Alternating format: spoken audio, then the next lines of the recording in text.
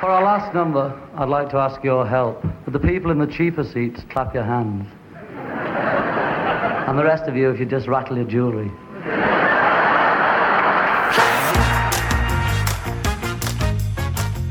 Welcome to The Internet Says It's True, a show where we learn something new every week, part of the WCBE podcast experience. My name is Michael Kent. We're doing something new. This is the 80th episode of the podcast, and what I've decided is that every once in a while on the podcast, I'm going to do an episode of The Internet Says It's Not True. Sort of a Snopesy myth-busting about something that people seem to think is true, but is not. And when I do these episodes, we won't bring a guest on. It'll just be me being one of those liberal fact-checkers that your aunt warned you about on Facebook. So today is the first episode of The Internet Says It's Not True. It's opposite day. And I'm your host, Kent Michaels. Hey Michael, it's Sean. There's this legend that when the Beatles first appeared on Ed Sullivan, there was an entire hour where New York City reported zero crime. I'm not sure if it's right for your podcast or not, but thought I'd send it in. Thanks. If you've ever watched Stephen Colbert do his monologue every weeknight on The Late Show, or David Letterman for 22 years before that, the very floorboards on which they were standing were witness to one of the greatest moments in television history. Right there on that stage at 1697 Broadway in New York City, the Beatles made their first appearance on The Ed Sullivan Show. And this claim is that the broadcast was so popular, so well viewed, that for an hour from 8 to 9 p.m. Eastern Time, there was no crime reported in New York City. But could that really be true? The whole endeavor started the year before, in 1963, when Jack Babb went to London. He was the talent booker for The Ed Sullivan Show, and he had been invited by Peter Pritchard, a talent agent who was friends with the Beatles' manager Brian Epstein. The young talent booker wasn't big on the idea of booking the Beatles at first. They had a couple hit songs and a chart-topping album, but they weren't known to most Americans. But that fall, their popularity throughout the UK started skyrocketing. When they appeared on the British show Val Parnell's Sunday Night at the London Palladium, it was broadcast live and 15 million viewers watched. Every major newspaper started talking about the Beatles, and it was then the Daily Mirror coined the term Beatlemania. They were even invited to perform before the royal family. They could sell out clubs in the UK, but Beatlemania hadn't spread to the States in 1963.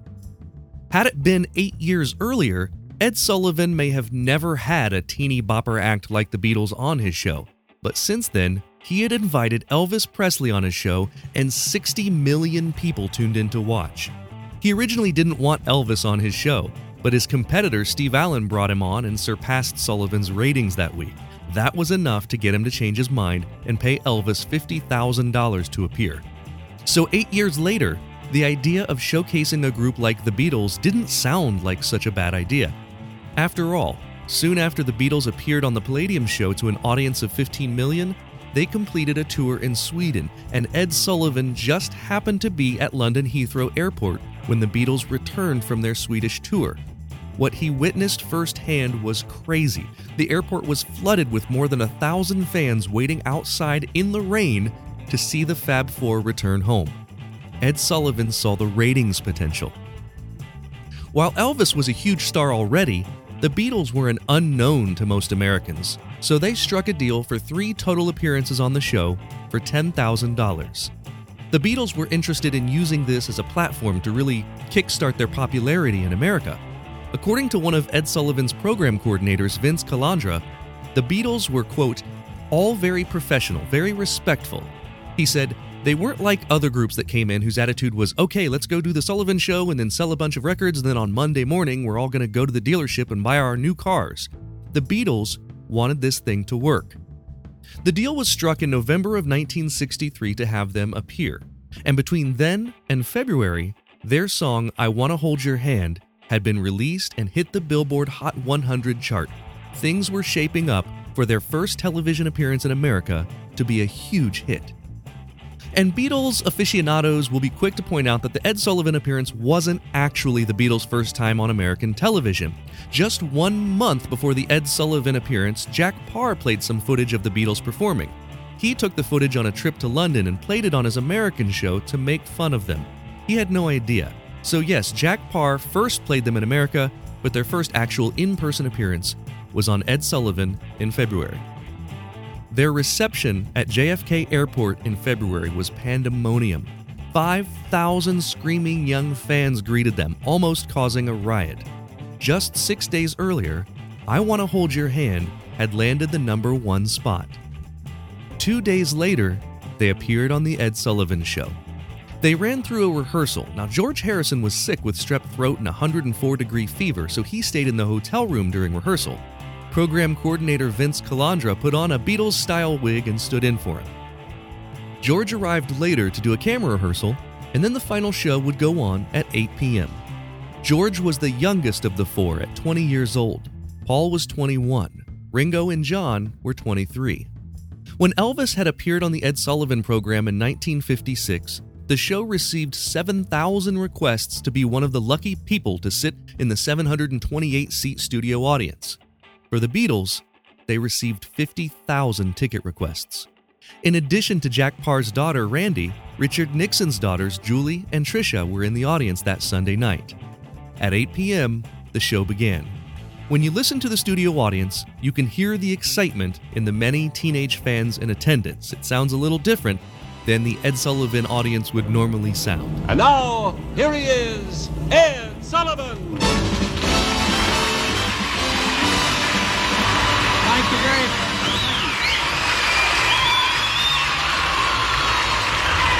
You know, something very nice happened, and the Beatles got a great kick out of it. We just received a wire, they did, from Elvis Presley and Colonel Tom Parker, wishing them a tremendous success in our country. And I think that was very, very nice. Now, tonight, the whole country is waiting to hear England's Beatles, and you're going to hear them, and they're tremendous ambassadors of goodwill after this commercial. You can just hear all those young fans. The suspense built, and after that first commercial break, Ed Sullivan came back with their introduction. Now, yesterday and today, our theater's been jammed with newspapermen and hundreds of photographers from all over the nation, and these veterans agree with me that the city never has witnessed the excitement stirred by these youngsters from Liverpool who call themselves the Beatles. Now, tonight, you're going to twice be entertained by them. Right now, and again in the second half of our show. Ladies and gentlemen, the Beatles!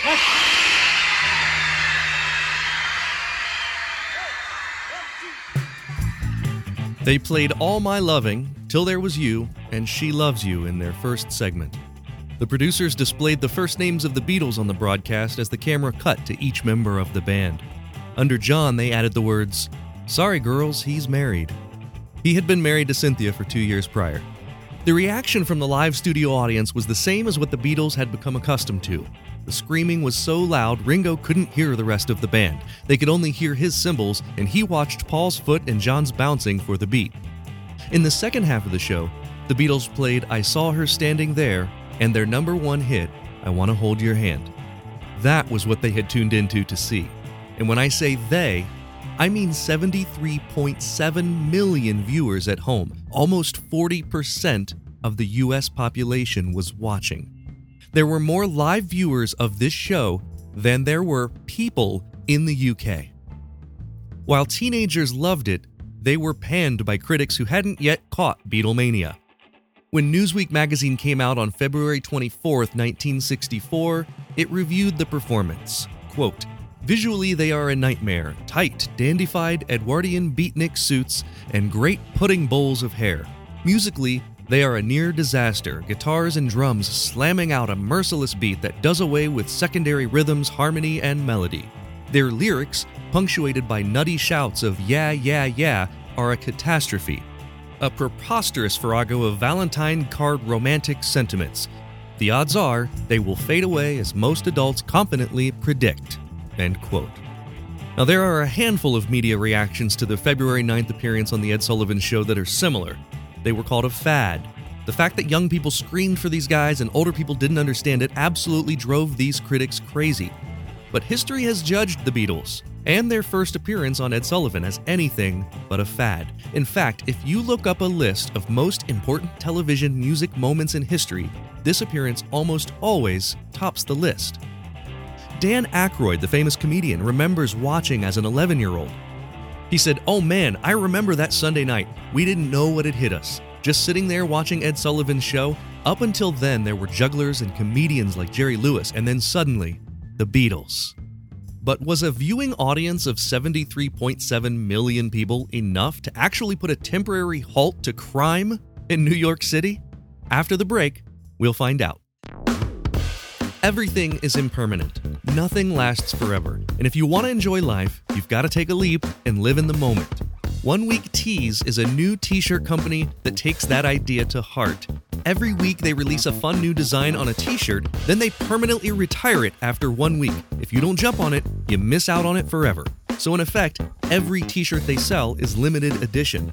At noon every Monday, the new design gets released and the old one goes away. It's a pretty great idea, especially if you want to have a shirt that you can almost guarantee no one else will have. Check out 1 Week Tees on Facebook and Instagram to see their new design each week. It's the number 1 Week Tees. Or check out their website at oneweektees.com. And because you listen to this podcast, use the promo code INTERNET to get 10% off your order. The link is in the show notes. I've been traveling again lately, and that means I've been wearing my Scotty vest jacket, which is awesome for anyone who sort of lives life on the go like I do. It's been awesome for traveling around because it's got tons of pockets for all my gadgets, my phone, my glasses, my wallet, my charging cord, you name it. It's a clothing company I believe in, and I'm confident they've got an article of clothing that you'll love. The best thing you can do is take a look at all the awesome pocket-packed clothing on their website. To get 15% off your order, visit the link in the show notes. There was a time that humans used 100% organic products as healing balms and moisturizers for their skin. Well, I've partnered with an awesome company that wants to get back to those times. Fatco sells organic and responsibly made tallow-based skincare products. For centuries, humans used tallow in skin moisturizers and healing balms, but unfortunately, the topical application of these fats seemed to stop around the same time that animal fats stopped being considered part of a healthy diet. A lot of modern skincare products do more harm than good by stripping your skin of its natural oils. Let's change that. You can try them out now at fatco.com and get 15% off your order by using my promo code INTERNET. Go to theinternetsayitstrue.com/deals for the link. Let's get back to the story. It was the most watched television program in history. Ed Sullivan's show topped the charts, beating out all the famous television shows of the time. There wasn't another show with that many viewers until the series finale of MASH beat the record almost 20 years later. It was a big moment for America. Many people saw the Beatles on Ed Sullivan as sort of a high moment after the low moment that had come just several months before when President Kennedy was assassinated. A lot of people believed that their popularity in America was due to a public need for something positive and uplifting. But there's this legend about New York City crime, and that's what this episode is about.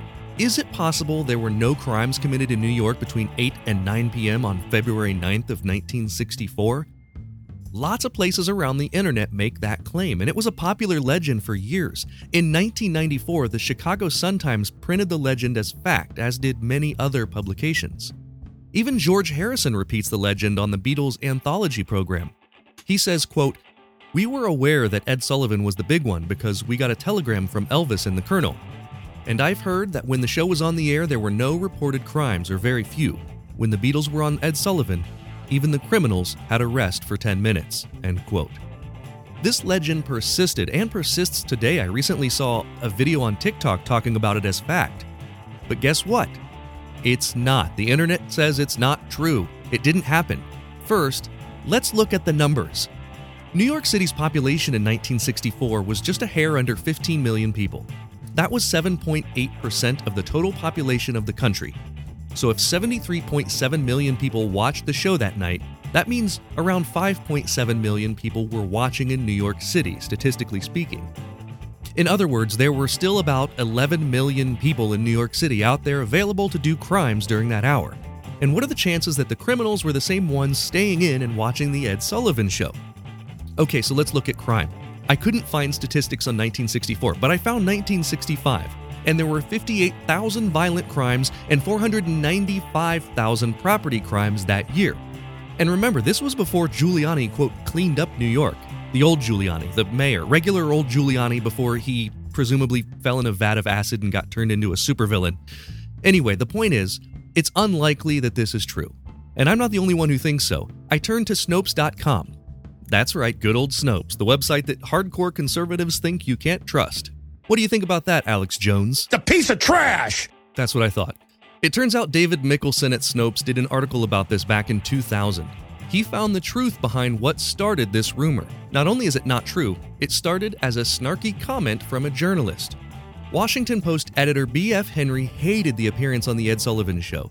His summary of the performance was similar to the one I read before the break. His next statement was meant as an insult. Henry said, "There was only one good thing about the Beatles' appearance. During the hour they were on Ed Sullivan's show, there wasn't a hubcap stolen in America." Of course, he wrote it to mean that the Beatles fans were hoodlums. It was meant as a sarcastic insult. But it was printed in the Washington Post and repeated later in Newsweek. And if that's not enough to prove to you that this legend is just that, a legend, just a myth, the Washington Post's own Bill Gold went on to print a follow-up column several weeks after that disproves the story. I'll leave you with that follow-up statement. Quote, "It is with heavy heart that I must inform Newsweek that this report was not true. Lawrence R. Fellens of 307 East Groveton Street, Alexandria, had his car parked on church property during that hour, and all 4 of his hubcaps were stolen. The Washington Post regrets the error, and District Liner Fellens regrets that somewhere in Alexandria there lives a hipster who was too poor to own a TV set."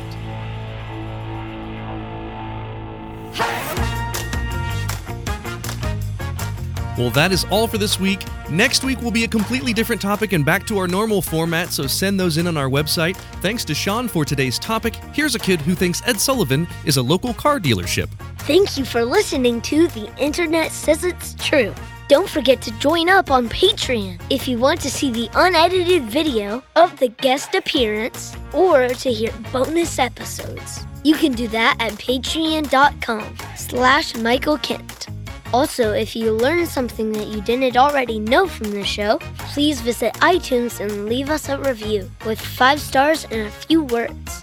That's the rule. You gotta do it. That helps us a ton because that's how the algorithm works, to get the podcast suggested to more people. And that way we can keep learning something new, if the internet says it's true. The Internet Says It's True would like to thank the Patreon subscribers whose monthly contributions help to make the show possible. Sean Brown, Catherine Morgan, Bryce Swanson, Eugene Anderson, Matt McVeigh, Jim Martin, Joanne Martin, and the show's official Emperor Kick Track. The show is written and produced by me, Michael Kent. The theme song is by Finite Music Forge, and additional music this week was from Josh Libby and the Overtimers. All audio clips in this episode are used for education and commentary and used under Fair Use Title 17 U.S.C. Section 107. You can listen to past episodes by searching for The Internet Says It's True wherever you get your podcasts, and you can see bonus content at patreon.com/Michael Kent.